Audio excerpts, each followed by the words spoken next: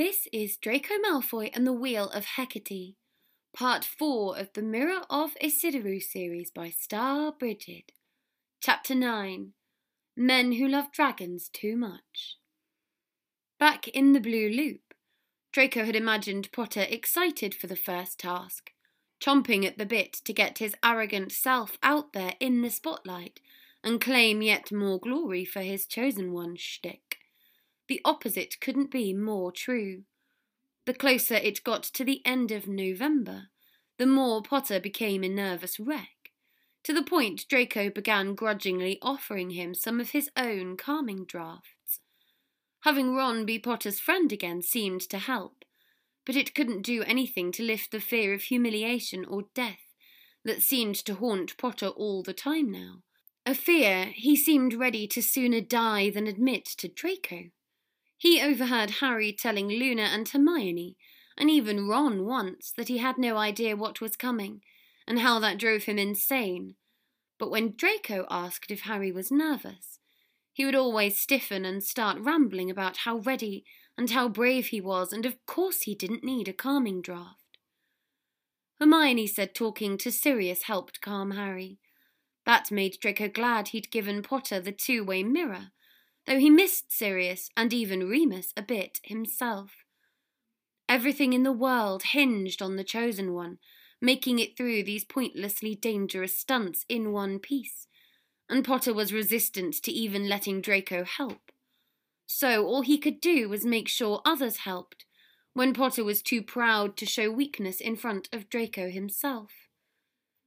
Potter's nerves weren't being helped by being a pariah with 3 of the 4 houses.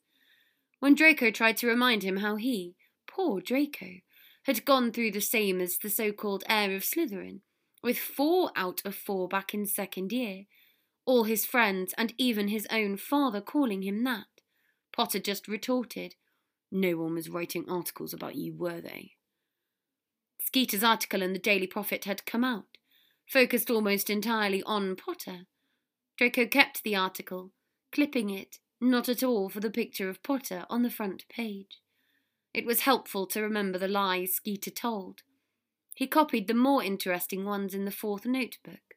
After all, next year the fight against the Dark Lord would turn into a PR one, with Fudge and Umbridge sticking their noses in. If someone kept a record, someone could at least in the future hold Skeeter or other writers accountable for their lies. Accountable, yes, but not cursed, and not yet. The funniest parts of the article, of course, were the insinuations about Potter and Hermione, which Draco enjoyed carrying and reading aloud to them ad nauseum when he needed a good laugh. Pansy had apparently expressed the opinion Hermione was only stunningly pretty when judged alongside a chipmunk, but as she'd had the good sense not to say so in front of Draco or Hermione, he granted her clemency yet again. Pansy would have her comeuppance when she saw how stunningly pretty the international Quidditch star Victor Crumb found Hermione. Potter came up to him a bit after the article came out, moping that everyone still seemed to be talking about it, and sighed. Whatever happened to "no one speaks ill of those associated with Draco Malfoy," as if he wanted some written version of Langlock. What would be the equivalent? Cutting her hands off? "Come on, Potter," Draco sighed. "It wasn't that bad." And Potter eyed him sceptically. "Be honest. If you didn't know me and you read this article, what would you think of me?" "Honestly?" Draco said. He didn't have to imagine. He could remember it from the Blue Loop. "You really want to know? You're not gonna like it. I'm a cynical person." "Please," Potter said, dropping down beside him at their table and leaning the side of his arm against Draco's. "You're the one who'll always tell it to me straight. Even Ron now is trying to say it's not that bad. But you won't sugarcoat it, just like you didn't about Dementors. Tell me." "Okay," Draco said, somewhat excited in truth for the rare chance to voice his old opinions on Potter. "If I didn't know you, reading this, I'd hate your guts. I'd think you were someone who totally bought into the adulation, like bought his own hype, got high on his own supply, arrogant fame whore, you name it. That he couldn't stand for anyone to be the centre of attention but him, so he'd forced himself into it the one time something wasn't actually supposed to be about him, because he's Harry Potter, and he's the chosen one, and no matter how much worship he got, it wasn't enough. Okay. Potter held his hands up. You wouldn't think I was pathetic with all this stuff about my family. I know nothing will hurt me during the tournament because they're watching over me. Draco's memory came to him clearly. I'd think it was a transparent attempt to manipulate the public. Remind them you're poor orphaned victim Potter, who deserves their sympathy, all their coddling to make up for the parents he never had, so it's only right for him to be given the world. Bloody hell, Draco, Potter said. You are cynical. Then rested his chin on his hand to eye Draco closely. But you don't think that? Of course, Draco said honestly. None of it, because I do know you. So what? How would you have written the article? Draco smiled evilly to himself. Okay, I'll show you, he said earnestly, and began to scribble on a parchment meant for a charms essay. Potter nearly lost it when he finally succeeded sneaking a look over Draco's shoulder and read it aloud. Up in the chamber where the secrets are stored, the boy who lived raised the sword of Gryffindor. Draco! Shut up! You would not! Not that bloody ballad of the basilisk. If you bring that up one more time, I swear. You're that chosen Potter who slayed a basilisk, Draco hummed into his ear, before pulling back with a devilish grin. What, Potter? I think the world deserves to know. On the Saturday before the first task, it came time for the long-awaited Hogsmeade visit. Draco realised belatedly what a jackass he'd been, promising to spend the day with just Potter when it was Luna's first Hogsmeade weekend. When he told her and Hermione, though, they both urged him to have fun with Harry, with inconsiderate giggles, even after he insisted it was absolutely not a date. Ron said he'd make sure Luna had a great time, no worries, and he should just indulge Potter. So Draco indulged him, abandoning himself to whatever Potter wanted, his personal penance for the flying he'd barred Potter from. He regretted everything when he woke up that long-dreaded morning and found himself panicking about what to wear. He knew Potter knew full well it wasn't a date, and would be horrified at any suggestion it was. But Draco's some stupid part of his brain wasn't getting that, and had him as anxious as Neville before a potions final. When Blaise attempted to tease Draco about trying on outfit after outfit, Draco brandished the Talon wand at him until he shut his mouth. He ended up in disgracefully muggle-looking clothes, though at least he had the self-respect not to wear red. Potter had said he would look good in it that one time, but likely just as a house loyalty joke. His red arsenal kit remained in his trunk where it belonged, and he ended up in his cream-coloured pearl cashmere sweater, a cream-coloured pea coat, a long, thin, dark green cashmere scarf, and fitted navy slacks. He put on grey sheepskin gloves, a blue dragon necklace from a set his mother had given for his birthday, and the snake emerald hair clasp Potter had given him. When he looked at himself, he looked so overdressed, he wanted to cast a curse at this plain bathroom mirror and see if any random travel happened. Draco, hey, are you gonna... hey, Draco, Theo said, walking past, only for his head to turn and for him to walk right back over. Wow, you look, good in, muggle clothes, Draco took that as the vote of approval it was, from Theo's eyes wandering all over him, following as he left their dorm. But he himself was the one left gaping the second he left the entrance to the dungeons, and saw what was there waiting. Potter!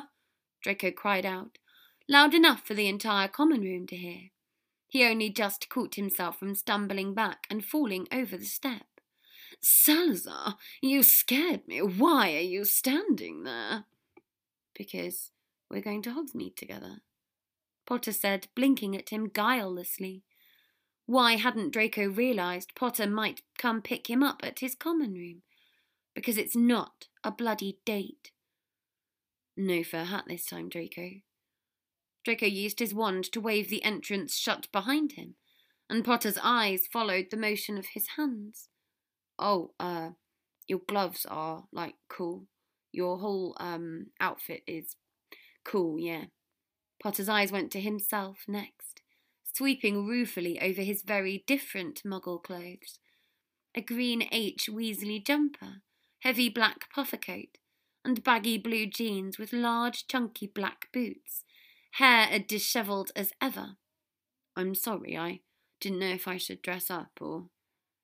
If Draco had needed any more proof that this was nothing remotely like a date in Potter's mind, there it was, a mantra even more convincing than the old basilisk corpse standby to remind him. Weasley jumper. If Potter showed up going to Hogsmeade together alone in a bloody Weasley jumper, it was pretty safe to conclude thereafter that love was dead before it ever lived. You're the one setting the agenda, right, Potter? Draco drawled as they headed up the stairs. So, you're by default the one correctly dressed, and I'm consequently overdressed. Apologies. No, Potter said, waving his arms all flustered, and made himself look very suspicious to an ornery Filch, checking them for permission to head out of the entrance hall.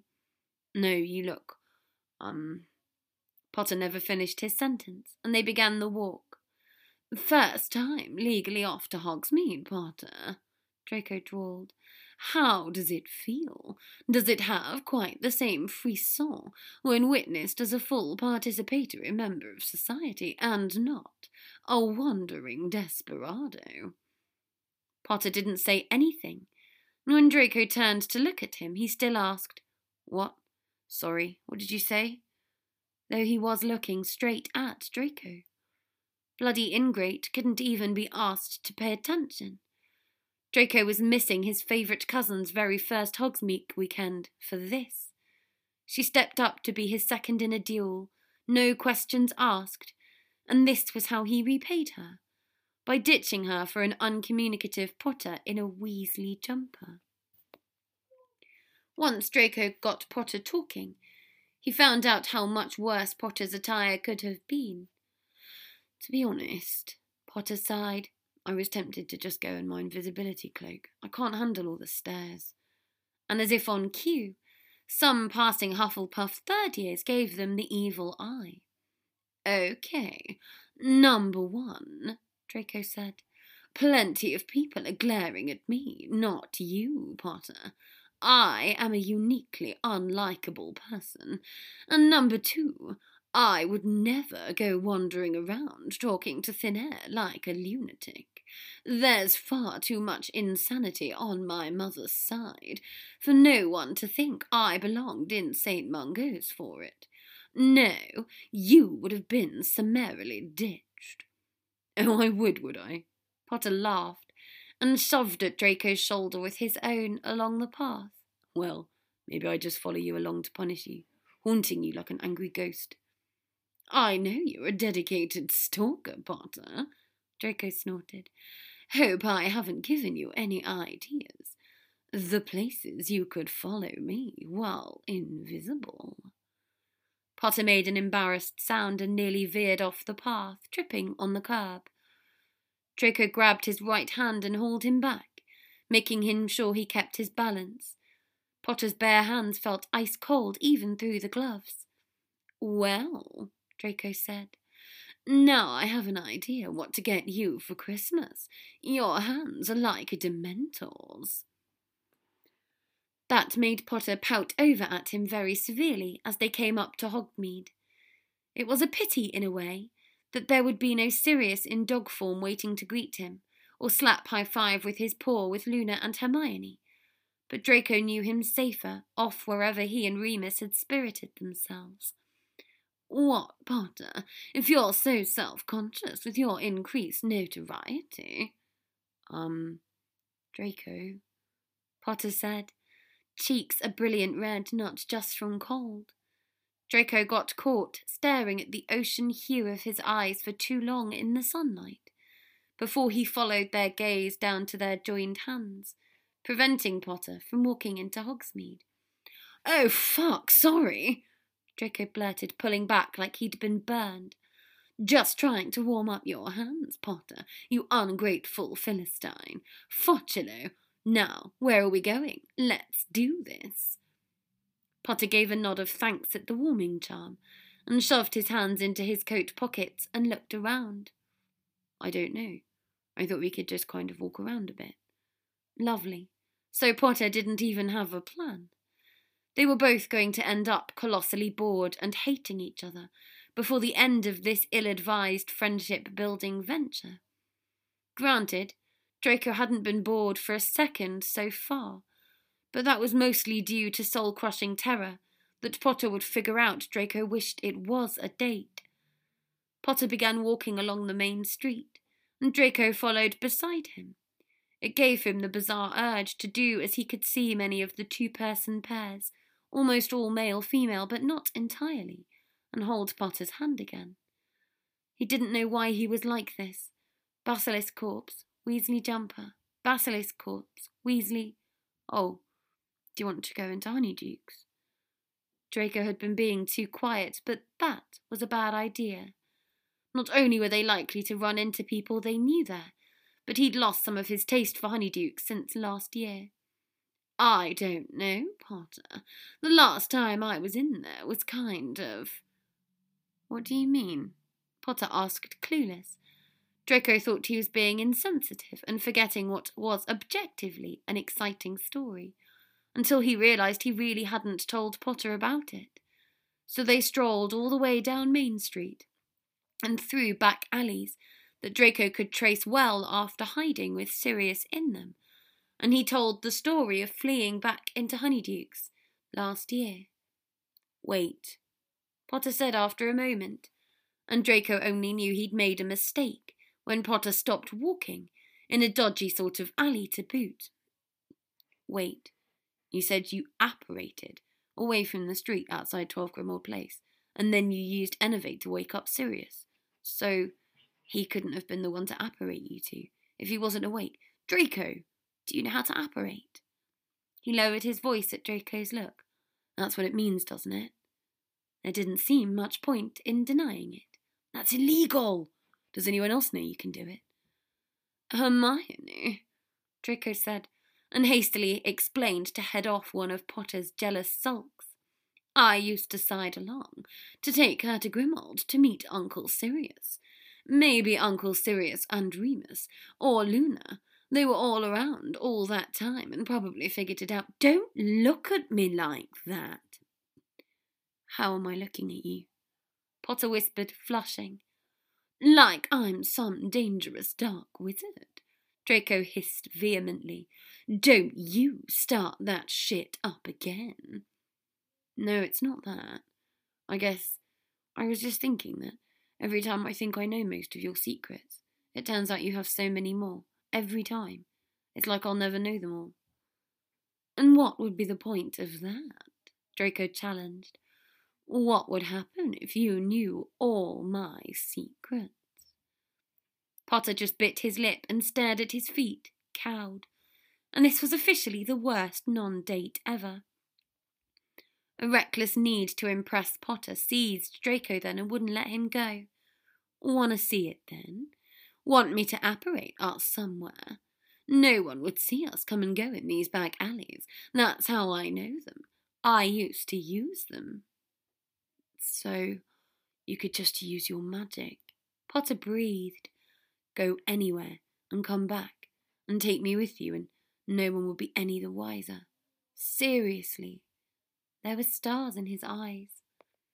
Draco smirked. Watch me. Where do you want to go, Potter? It was rather naive of Potter to so easily trust an unlicensed wizard with his safety like this. But that was Muggle-raised wizards for you, not raised on cautionary tales of splinching. Name it. Anywhere in Britain you want. Go. It would be better if it was somewhere Draco had been, or could at least picture, but he wanted to sound more confident than he was.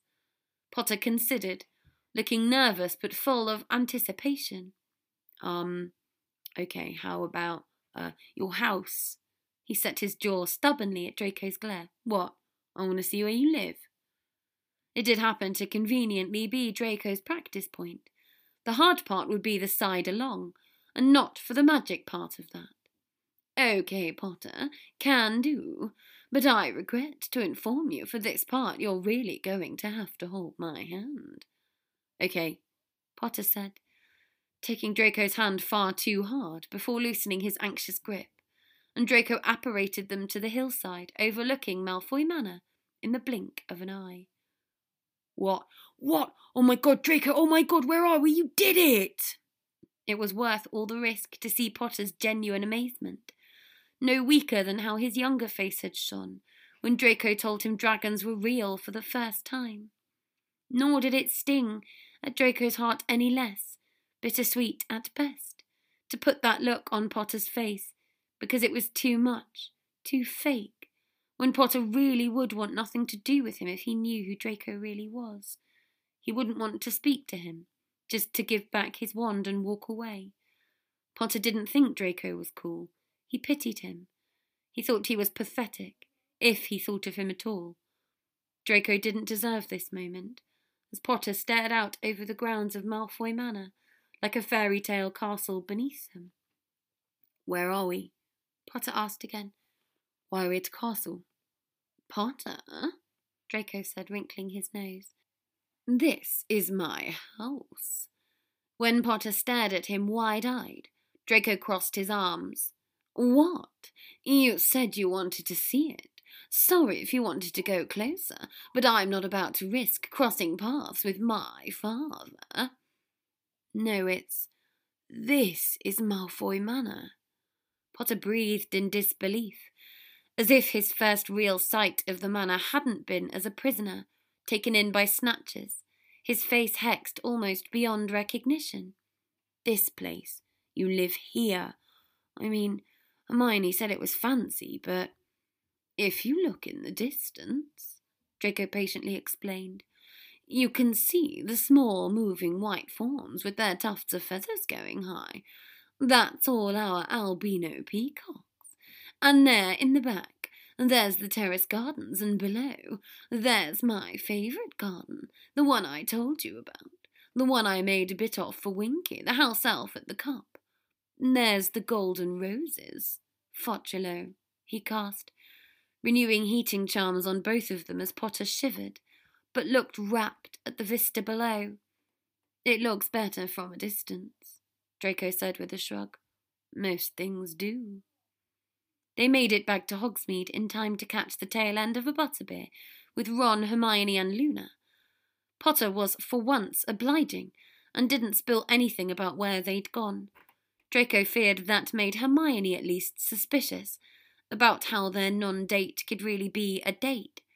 So Draco spun a false but cute story about how he'd bored Potter by spending loads of time in Dominic Maestro's music shop, looking at all the music boxes and trying to find a cursed one, then haranguing Dominic Maestro himself about making him a custom one that was, I mean, I've got to give Potter something for Christmas. Luna and some of the nearby Gryffindors hadn't heard the story of the plant-killing music box. Draco was right in the midst of impersonating Aunt Petunia's cursed plants withering away, when the door of the Three Broomsticks chimed open and Charlie Weasley came striding in. Draco noticed his audience had stopped listening, but Potter leaned into his ear and whispered, Why are you so good at lying? Before either of them noticed Charlie was there, only seeing when Hermione elbowed them. Great. Now Draco had to bestir himself to pretend to be interested in Charlie. Not that Charlie wasn't fit as fuck, mind, but Draco had been just holding hands with Harry Potter. Going from that to eyeing up anyone else was like going from flying a firebolt to a stray piece of driftwood. Draco and Potter followed Hermione and Luna over to join Ron, where he was hugging Charlie in greeting, saying hello before Ron dragged his cool big brother to do the rounds, introducing Charlie to anyone who'd listen. Charlie's eyes focused on Draco when he and Ron came back, interested at the sight of the dragon necklace. "Oh, it's blue. Any particular species?" "Go on," Draco smirked. "By all means, identify it." And let Charlie take the charm in his hand and stand close to examine it. Potter hovered beside him, as if he had any clue about dragon species. "Swedish short snout," Charlie concluded at last. "Not just the colour, it's a dead ringer. Nice." And patted the little jewelled head, tugging at each of its little horns playfully before letting it go. "A little dragon for a little dragon, huh?" "Only Hagrid calls me that," Draco laughed, while Potter cleared his throat. "So, Charlie, what are you doing in Hogsmeade?" Potter asked, with a forced brightness in his tone about as convincing as Crumb's attempts to pretend he didn't like Hermione. Either he was still all pearl-clutching about the age difference, or he must really not like the gorgeous dragon tamer giving someone else attention. Poor Potter's bisexual awakening had yielded so few dividends. "Well," Charlie said with a cheeky grin, "very covert, top-secret business. Really shouldn't be here, but I couldn't miss the chance to stop by and maybe catch my favourite little brother." "Charlie, you monster! How could you?" Fred and George cried out, choosing that moment to announce their arrival, and from there the whole bar descended into merry Weasley chaos. Charlie ended up tagging along with them on part of the walk back to Hogwarts, and Draco knew full well why he was here. It was still amusing to watch him try to give Potter more and more transparent hints. Someone might want to come by Hagrid's cottage close before midnight, because someone might just see something interesting there. Potter just seemed to get denser and denser, which made no sense until Draco realised that Potter thought Charlie's words were really meant for Draco's ears. "Hagrid is not going to let the two of you use his heart to hook up!" Potter yelled, loud enough for everyone in earshot to turn around in shock, and Draco buried his head in his hands. And here he thought he'd successfully escaped the non-date without any real humiliation. "Potter, he's talking to you, not me, you absolute pillock," Draco hissed, red-faced, and Ginny came up excitedly going, "Oh no, Charlie, don't you remember he's 14? Well, it's only 7 years. Might be actually legal. Is that legal?" "It's not. I looked it up in a book," Hermione added helpfully. "It's just about dragons, Harry. It's something cool," Charlie hissed, giving him a significant look, and Potter made a huffy noise. "Oh, I know," Potter said darkly, looking between Charlie and Draco, having still somehow missed the point entirely. "Dragons, and you're a dragon tamer." "The first task is dragons," Charlie blurted in despair, but it was too late. Potter had already dramatically stalked off down the path. Ron assured them he'd make sure Potter didn't miss his appointment with Charlie and Hagrid that night, to see the dragons. "He can take the invisibility cloak," Ron said. "Maybe I'll go with him, to make sure it all goes smooth and he doesn't get caught. Bloody hell. Can you imagine? It's only the first task and it's already fire-breathing dragons." Hermione reached over and felt over the snout of Draco's dragon necklace with a sigh. "I don't know, Ron. I think our Harry is better prepared to deal with this kind of fire-breathing dragon." She lifted the blue dragon charm. "Than this one," she said, and ruffled Draco's hair. "What? Hey, what's that supposed to mean?" Draco yelped indignantly. But she and Ron and Luna just laughed at Draco all the way back home. Having given Potter the two-way mirror with Sirius was a mixed bag. On one hand, it let Sirius deliver potentially world-saving information through Potter to Draco, such as suspicions that Karkaroff could have been the one to put Potter's name in the goblet, and use the tournament as a way to get at him by Voldemort's orders. On the other hand, Sirius had Potter hyped about a simple spell to let him get past the dragon, which turned to be a disillusionment charm. "Is he insane?" Draco asked, casting his gaze around the lake, as if this would turn out all to be a prank. "Your godfather has too much faith in you." Hermione and Ron glared at him. "Hey!" Potter exclaimed. "I can't do that charm, you pillock," Draco hissed. "I've tried. It's too bloody hard," and sped his pace to keep them all walking. The idea of a morning walk around the lake was to get their minds working faster, with Hermione deciding that they could leave off the Karkaroff question until after the first task, and make their priority helping Potter not get killed. "Draco," Hermione interrupted, "have you ever seen anyone successfully cast that charm?" "Yeah," Draco muttered. "My godfather," and paled when they all looked at him expectantly. "Oh, you have got to be joking if you think I could convince him to teach Potter." What had happened to summoning a broomstick? Seriously. That had worked out in the Blue Loop just fine, even if the prospect of watching Potter try to evade Dragonfire on his firebolt seemed liable to give Draco a heart attack this time around. "You might as well try," said Ron. "Are you forgetting," Draco hissed, "that this is the man who nearly killed us all last year and fed us to Dementors?" Ron shrugged. "You're the one who keeps saying he's mellowed since then." "We," Hermione said firmly, "are going to the library to look at books on dragons, and you need to go use all of your considerable charm and all the guilt stored up over his actions last year to get the disillusionment charm out of him. You don't need to tell him it's for Harry." "You don't think he already discharged that saving Sirius?" Draco complained. "And making that lovely dragon charm on your wrist." But when Hermione gave him orders, sooner or later, he usually found himself obeying. It all went so much worse than Draco could ever have predicted. For starters, he was thoughtless, and woke Severus up, barging into his chambers. Severus informed Draco that he would speak to him at noon, when he would wake up for lunch, and went back to bed. So of course Draco used that opportunity to scour the shelves of Severus's private library, on the off chance there was anything that could help with this, or the challenges of the whole year. But, shockingly enough, the books were almost entirely about potions. When Severus awoke, Draco had gotten Dobby to deliver them a charming godfather-godson lunch in his chambers, rather than making him exert himself to go all the way up the stairs for Sunday lunch. And it had all of Severus's favourite foods he could think of, which Dobby had proved to have more leverage on the other elves than anticipated, in enlisting their help to specially prepare on short notice.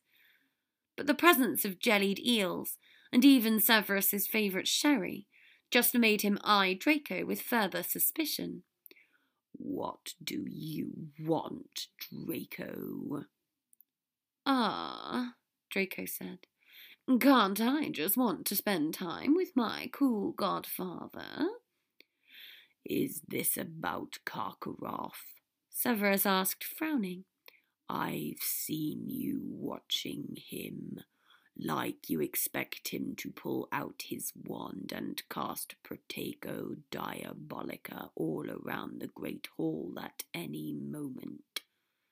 Draco's lack of reaction made him groan and start stabbing his eels vindictively. "Oh, of course you know what that spell is, Draco Malfoy, if you ever even think of attempting to cast it." "No," Draco said brightly, taking the opening, and tried to project some of Luna's wide-eyed ingenue quality, which Severus seemed to find about as convincing as could be expected. "No, not that. Not even dark magic, sir." Oh, that was a mistake. Draco never called Severus Sir these days except in public or when he wanted something. Just a simple disillusionment charm. Severus eyed him for a long moment, then heaved a sigh. For Potter. Draco said weakly. No? Severus arched an eyebrow at him rather cuttingly. Well, not just for Potter. Really, I think it would be useful to add to my own arsenal. Out, Severus barked, and take this disgusting feast with you. He stopped and raised a hand once a wilting Draco picked up the tray. Leave the sherry. So, that was a bust, Draco told everyone at their library table, flopping into his customary seat. Crumb seemed to be in his behind them. Hello, Luna. You look pretty today. Find anything? No, Hermione said sullenly. Draco, why don't you ever say I look pretty today? It's different, said Draco, but he had no desire to hurt her by explaining that Luna made far more interesting sartorial choices, such as today's ribbon-crossed Rapunzel braid and earrings in the shape of armadillos. She's my cousin. Yeah, Draco, why don't you ever say I look pretty today? Ron echoed in a falsetto, leaning forward, batting his eyelashes. Draco whacked at him soundly, even as Ron had made him snort in a very undignified pig-like manner through his nose. See, Draco said, Luna is my cousin. She knows I don't mean it as a come-on, and I'm a realistic man. I know my strengths and weaknesses. Weaknesses? The Patronus charm, Boggart's the disillusionment charm. Strengths? Everything else. Especially my looks. So if I go around throwing senseless compliments to all and sundry, I'll have even more people inconveniently infatuated. Who's infatuated with you? Potter gasped. Wow. Draco's presence was really helping them make progress at the whole Potter not dying thing. Well, Pansy Parkinson, for one. Their unimpressed gazes showed higher expectations. Theodore not. Hermione put a hand to Potter's mouth to silence his indignant shriek. Must have given him war flashbacks to that one sordid interlude with the polyjuice potion. Draco strained his mind for any more remotely plausible names. Adrian Pusey, Zacharias Smith. The list goes on. It's a trial, but I try to bear up under it with grace. Now, have we figured out how to save Potter's hide? He picked up a book from the stack and smiled. Oh, look, this one's rather topical. Men Who Love Dragons Too Much, Luna read, with a smile, and reached out to play with his dragon necklace, today a black Ukrainian iron belly. Can one really love a dragon too much? At breakfast the next morning, Potter didn't go straight with Ron and Hermione to herbology, not that Draco had his schedule memorized, and instead went heading up the stairs. It wasn't just fear something was wrong that had Draco racing after him. Over a sleepless night, he'd come to the realization that Potter not having a plan was his fault, since he'd given Potter that mirror and changed things from the blue loop, since Sirius had given Potter a plan that didn't work. So, if no one else was going to tell Potter to use a summoning charm to get his broom, well, Draco would just have to be the one to do it. Hey, Potter, Draco said, not giving a flying fuck if he lost points for Slytherin being late to ancient runes. Listen, I have something to tell you. Later, Draco, I have to catch Cedric, Potter said, and Draco followed him, following Cedric with a bunch of his annoying cronies. He didn't answer Draco's pestering. Why, until he had resorted to surprisingly duplicitous ends, and used a discreet cutting charm to make Diggory's bag break and separate him from his cronies. Sycophantic as they had seemed, they didn't scruple to race into charms and leave him to clean up his mess. Draco hoped they were here on some very un-Gryffindorish sabotage mission, until Potter said, I have to tell him about the dragons." "You have to what?" Draco yelled, and followed Potter towards Diggory, trying and failing to keep his voice down. "What are you thinking, Potter? Stop! You can't!" Diggory looked up, a ruined, ink-covered transfiguration book in hand. "Hey, Harry, Draco, what are you two?" "Don't tell him!" Draco shouted in real desperation, not caring if anyone inside Charms heard either. "Are you mad? Do you want to lose any advantage you have?" "Maxime and Karkaroff were there at Hagrid's," Potter protested. "So Fleur and Crumble both know by now. It's not fair for him to be the only champion not to know." "Know what, Harry?" Diggory asked, stepping closer with natural curiosity. And there was his fatal error, know it or not. Without this bizarrely self-defeating show of absolute fairness, Diggory would have presumably been left in the dark about the first task, and done so badly, his points total would be lower overall, maybe shaken up his confidence and ruined his performance further, even injured him out of the tournament entirely, and saved him from being there holding that portkey with Potter. It was Potter's fault. If Draco messing about with the portkey failed and Karkaroff still managed to get him, and Diggory to Voldemort. It wasn't Draco's fault. It wasn't. "The first task is—" "Don't you dare, Potter!" Draco exclaimed. "The first task is dragons," Potter said, voice steady with his conscience clear, and Draco wanted to cast the Cruciatus curse on him.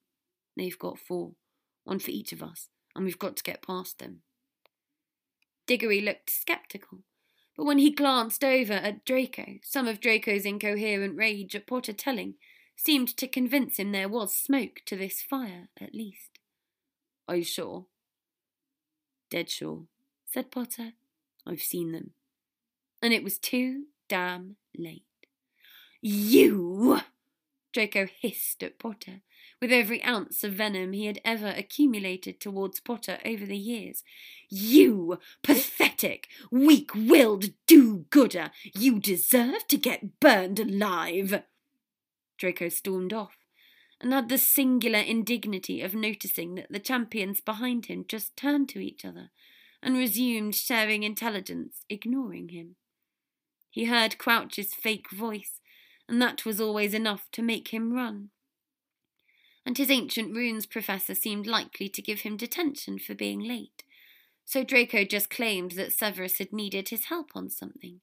He knew Severus would back up the lie, and that was that. He tried to avoid the Gryffindors the rest of the day, though he had double arithmancy with Hermione. He didn't sit with her for once, but she kept trying to catch his eye during the lesson, though he would have thought her less friendly, given he'd just told one of her real best friends he deserved to get burned alive. Not Draco's finest moment, to be sure, and he sprinted out of arithmancy the second it was over, and managed to evade her, though he heard her calling his name after him. And now after that, he naturally didn't go to the library, but that just left him all the more open to facing the consequences of his failed attempt to do good. He would have preferred Hermione. Diggory came up to him right after dinner, ambushing him before he'd even gotten down the stairs to the dungeons. "Draco," Diggory said, with an almost Gryffindorish determination on his face, "can we talk?" He looked bemused by the hooting of the Slytherins around them, though if he hadn't picked up by now that Draco had been pretending to have a crush on him, he really was as thick as any other Hufflepuff. "Fine," Draco muttered, wanting to cause a scene in front of a smirking Blaze, even less than he wanted to talk to Diggory, who he was pretty sure he could take in a duel if it came to it. "Come on," Diggory said, and led him right out of the doors of the entrance hall, onto the steps of Hogwarts, where he sat and Draco had to follow suit. "Draco, what was that today?" "Potter wasn't lying, if that's what you want to do," Draco said with a Severus-length eye-roll. "He and his Gryffindors have been losing their shit all day, trying in vain to come up with a way to stop him becoming the boy who was barbecued." "No," Diggory said, shaking his head, and took a deep breath to steel himself, as if it took great courage for him to confront the Draco Malfoy. I heard you, screaming at Potter, telling him not to tell me. You were so angry when you did, Draco. I don't really know you, but we've played Quidditch against each other for years. I don't understand why you'd hate me enough to let me face a dragon unwarned. It's not about you, Diggory. Cut the self-absorption. Draco snapped, trying not to look over at Diggory's face, as Draco's inability to stop Potter that morning had turned it one step closer to becoming that cold, dead corpse face turning blue that Draco remembered in a sobbing father's arms. Potter's my friend, so I want him to win, obviously, and I'm a Slytherin. I just don't believe I'm giving the opponent an advantage. If you were the only champion, witless enough not to figure it out, or get a teacher to help you, then you deserve to face the dragon blind. It's the Triwizard Tournament. People are supposed to get hurt. And you want me to get hurt? Diggory said slowly. Because my father tried to arrest you. What's it to you, Diggory? Draco sneered, and Diggory's handsome face flashed in anger. Plenty, Diggory snapped. If Potter hadn't been so good a person, you would actually have had me going up unprepared against actual dragons. And you'll be helping Potter all through the tournament, won't you? Maybe Krum too. Everyone says you two go flying together. And maybe even Fleur and Beauxbaton. You got that commendation when Beauxbaton arrived for helping them. Draco opened his mouth, and the paranoia poured out of Diggory. Who's to say you won't take a more active role going forward? Try and sabotage me. Everyone in this school knows the things you've done, what you're capable of. You flatter me, Diggory, Draco drawled. Don't tell me you're scared of a fourth year. I bet you were the one to come to the dark mark, Diggory blurted. He looked to regret it almost immediately, hand going over his mouth, even if that regret was only for what Draco might do to him for saying it. Was that hand meant to be protecting his tongue? As it happened, Draco had considered actively sabotaging Diggory, but to save his life, not that the ingrate would ever understand that. Sounds like you'd better watch your back then, huh? Draco. A voice came from above them, and Draco groaned. Stalker? He greeted equably, and Potter glared down at him. Hermione wants to talk to you, he said tightly. Hey, Cedric. Hey, Harry. Diggory called, raising a hand. Thanks for telling me today. And they exchanged cordial sportsman-like nods before Draco was being dragged inside Hogwarts by the tide. See me on the Marauders map, Draco sighed, and eventually followed Potter up the steps to avoid being dragged. Potter, you know I'm banned from Gryffindor Tower, don't you? No, you're not. You've hung out with us there before. Yeah? Draco said slowly, coming to a stop in front of the fat lady. But that was before I got caught, in the middle of the night, in a Gryffindor's bed. I got banned after. Think, Potter. You surely must recall which one. Potter's hands both went up to his face. Oh, God. Right. Yeah, I'll get Hermione and Ron. It turned out Crouch was good for something more than terrorising Karkaroff. He had given Potter advice that he would end up using, taking him one step closer to the doom Crouch had planned for him, needless to say. The trouble was, Potter was so inept at summoning charms it was a 50-50 shot whether he'd get one cast before the dragon got him first. And naturally, after having made a very public show of using one on a snitch at the very start of first year, Draco, along with Hermione, was the natural expert they turned to for improving this dismal state of affairs. Draco only promised to help until he had to leave for curfew, though Potter offered to walk him back to the dungeons, and back, in his invisibility cloak. In that first session, all they really established was that Draco and Hermione were very good at the summoning charm, and Potter and Ron were very bad at it. When Draco let it slip that Luna was also good at the charm, Potter looked liable to surrender to despair and let himself be eaten by any dragon who called dibs first. Don't worry, Potter, Draco said, rolling his eyes. I don't really think you deserve to be burned alive. He ignored Ron's whisper to Hermione. That was a question that required clarification, and went over to poke at Potter's scar.